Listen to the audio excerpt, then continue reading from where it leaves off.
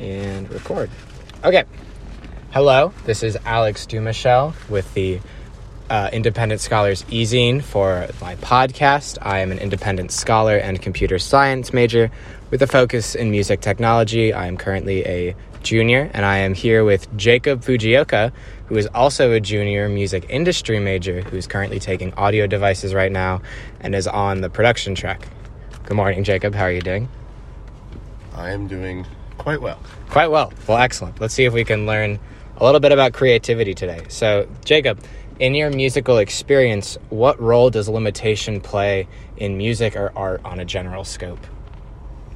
Well, I think a big thing with limitation is that in some ways it narrows down the path of what is going to be produced in such a way that it has a continuous theme, right? It's cohesive. Okay. Limitation breeds creativity through cohesion. Through cohesion. Okay, so can you give me an example of, with this cohesion, how it was implemented in classical music, which just listening to it now would be obvious to us today? Well, I guess there's the obvious. Classical music had a lot of the forms that were used. You know, you had the sonata form. Sonata form, rondo. You had fugues. Fugues were like melody generators, if anything. There was a lot of structure involved that helped you produce music in a way that it would sound similar to other people producing in that genre. So there were like what we learned in our theory classes early on are all these like rules about voice leading and stuff like that.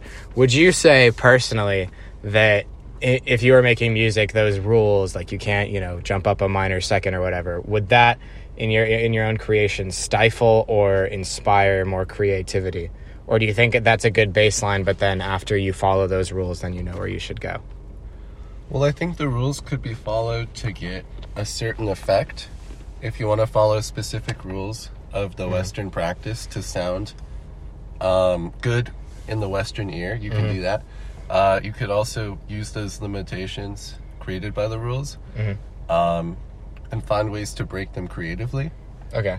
Breaking the rules in an interesting way is often how you break the boundaries between limitation and, more of just an aid in your creativity. So something that's also said a lot in these music theory classes when rebellious students are like, well, I don't want to follow these rules. They often, what is said is that you have to learn the rules first before you break them, because if you're just doing a lot of things randomly, then a lot of the times it can be, like you were saying, not very cohesive. So with these limitations that were like, these forms and rules that classical composers used in like dozens of different eras, how would you say that creativity or limitation of, like craft and whatnot is used in either contemporary music or modern, like popular music? Well, I would say for sure in pop music, you often see similar chord progressions and fairly similar lengths of phrases and songs usually just a few minutes. And the beauty of that is you have a set structure that everybody wants to listen to, but you're able to modify it in creative ways that reflect you as an artist. Like spicing your food as a chef, you get to break the rules in a way that reflects you while maintaining a cohesion that reflects the genre. How much would you say, not that either of us grew up in like the 70s, but do you think artists had to work with the limitations of technology, for example? Like digital audio workstations didn't exist. They had tape recorders. They could only record on the tape so many times, or so many minutes of a song could only fit on a record. Yeah, so that's a real thing, and it impacts most art forms. In fact, I was just watching a video about typography and the limitations that different materials like wood and metal had different effects on printing, And the jump to digital, we only had those 8x8 grids to display letters. And there are just so many possibilities in how you can arrange those pixels and get so many different typefaces.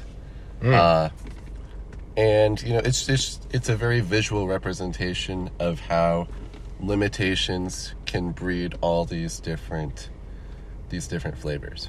Interesting. Well, thank you for talking with me today. Hopefully some of these ideas have spawned some interesting thoughts in some of the listeners' ears, and I hope all of you have a good rest of your day.